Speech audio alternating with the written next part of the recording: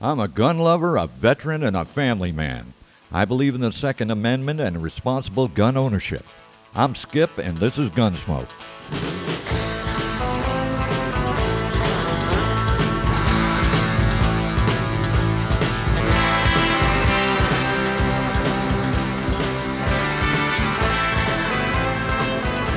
Hey, y'all, we're back. Well, I'll tell you what, lots been going on, so I've been slacking, I know. But I got an email from a nice fella named Billy Wainwright, lives up in Montana. And he's a military guy, and he asked if I'd do something and he sent me this article, rather, and asked me if I'd share it with everybody. It came from a site named Breachbang Clear, and it was written by Peter Sushi, and it was the USAF Air AR style survival guns, the GAU-5, and it also deals with the history of some of the survival guns that have found their way into aircraft, seat packs, and on the aircraft themselves, and it turned out to be a very interesting article. Now, the GAU-5A1 is the survival kit, had an AR-style gun that was inside. It was a takedown. Even the grip folded back to make room. It carried a couple of magazines, and it's pretty interesting. But I said, okay, being a retired Air Force crew chief myself, I worked on the AC-130 gunships, and we've seen a lot of interesting stuff on those. But I said, sure. I said, I'm going to go ahead and do this, and we'll say, but, you know, while you're in the skies, pilots and modern military aircraft have no shortage of weapons literally at their fingertips. But pilots who find themselves on the ground behind enemy lines is worse than a bird with clipped wings. So during the First and Second World Wars, the best pilot could have in the way of personal defense or survival was his sidearm. Now, later on during the early stages of the Cold War, the United States Air Force relied on what were some rather odd survival weapons. So let's take a look at some of them, and that led over the years up to the GAU-5A. Now, the M4 survival rifle. Now, these included the M4 survival rifle, which was a 22 bolt action rifle, which was developed by Harrington and Richardson from the commercial M265 sporting rifle. Now, it featured a sheet metal frame with a retelescoping wire buttstock. It was simple, but better than nothing, and was mainly intended as a survival gun to allow downed pilots or downed aircrew to forage for wild game, for food, rather than having to deal with a hostile enemy. Now, the M6 aircrew survival weapon. Now, the M6 was another weapon that was developed by the Ithaca Gun Company and Springfield Armory as a rifle/shotgun designed for pilots who flew over the Arctic and other uninhabited areas. Again, it was more for foraging than defending, which prompted the Air Force to explore other options. So, the AR-5 and the AR-7 Explorer came along.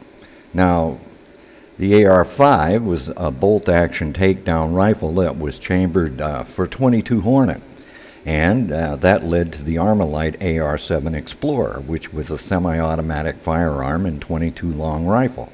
That was developed by Eugene Stoner. Now, introduced in 1959, it is still in use today as an aircrew as well as civilian survival rifle.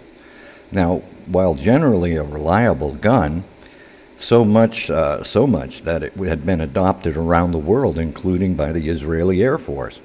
The AR-7 was lacking in stopping power, though. Now, the GAU-5A, hence the aircrew, they turned to another Stoner design, namely the AR-15 platform that was adopted by the U.S. military as the M16. Now, the Air Force had been the first branch of the service to adopt the AR-15, so they decided to adopt the carbine version with a 10.5-inch barrel and a 4-inch flash hider.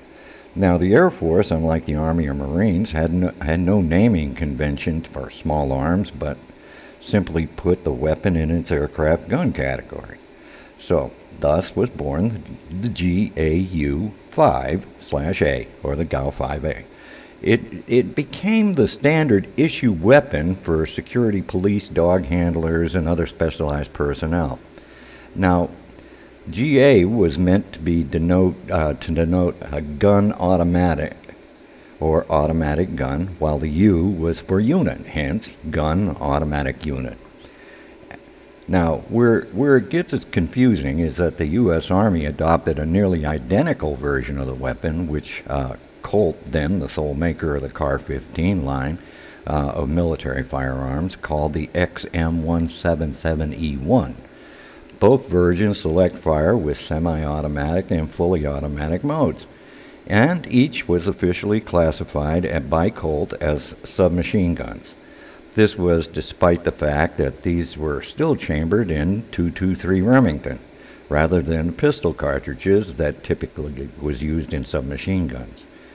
Now, the GUU 5P, now the Air Force GAU-5 was updated to the GUU 5P, which featured a longer 14.5-inch barrel with a 1-12-inch twist.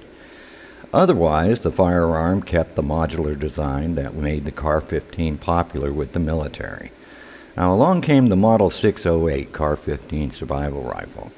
Now, during Vietnam, the Air Force also developed the Model 608 CAR-15 survival rifle, which was meant to be used by downed air crews.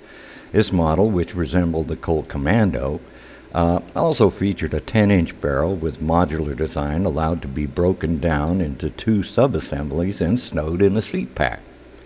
Now, the GAU-5A, in recent years, the Air Force has begun again considered the benefits of a modular takedown weapon. This has included the GAU-5A. A new version is a modified M4 carbine, the same type that is currently used by the U.S. Army and the Marines, as well as the Air Force security personnel. Now, this version is a modified takedown. It can break down into 2 major pieces and for storage within the aircraft. That includes the ACES-2 ejection seat. Now, these new versions were designed by the Air Force Gunsmith Shop, which was formed in 1958 to repair and refurbish small arms for the Air Force. The crafty airmen at the Gunsmith Shop have made numerous mods to the M4. One modification was to replace the standard 14.5-inch barrel with a 12.5-inch to reduce its overall length.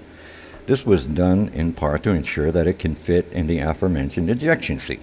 Now, that is no ordinary barrel, but rather a specialized Cry-Havoc Tactical Quick Release Barrel, or QRB kit, now which allows the gun to neatly break down in 2 pieces.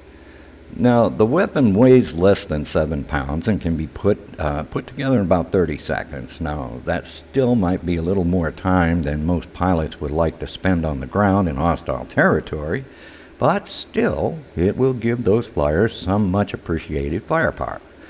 Unlike the original survival weapons that were primarily only good for foraging, the GAU-5A fires the high-velocity 5.56, so it can take down large game. More importantly, it can take down any enemy soldier who finds the pilot with the unfortunate luck of being shot down. So to date, the Air Force's Gunsmith Shop has built and shipped over some 2,700 of these. The cost to develop the system was around $2.6 million. So the GAU-5 price tag I can't really go into prices these days because some people there, but you could spend what you spend on a reasonably decent civilian AR-15. But anyway, so I hope I've satisfied the gentleman, and Billy, it's interesting hearing from you. Keep them up. But anyway, if you got any bitches, gripes, or complaints, feel free to give me a shout on Facebook at Gunsmoke. Send us a friend request. Love to hear from you, see pictures, see what you're doing. Also, you can get us at gunsmoke@yahoo.com. That's GUNSM smoke at yahoo.com. All lowercase, please. So until the next time, y'all take care.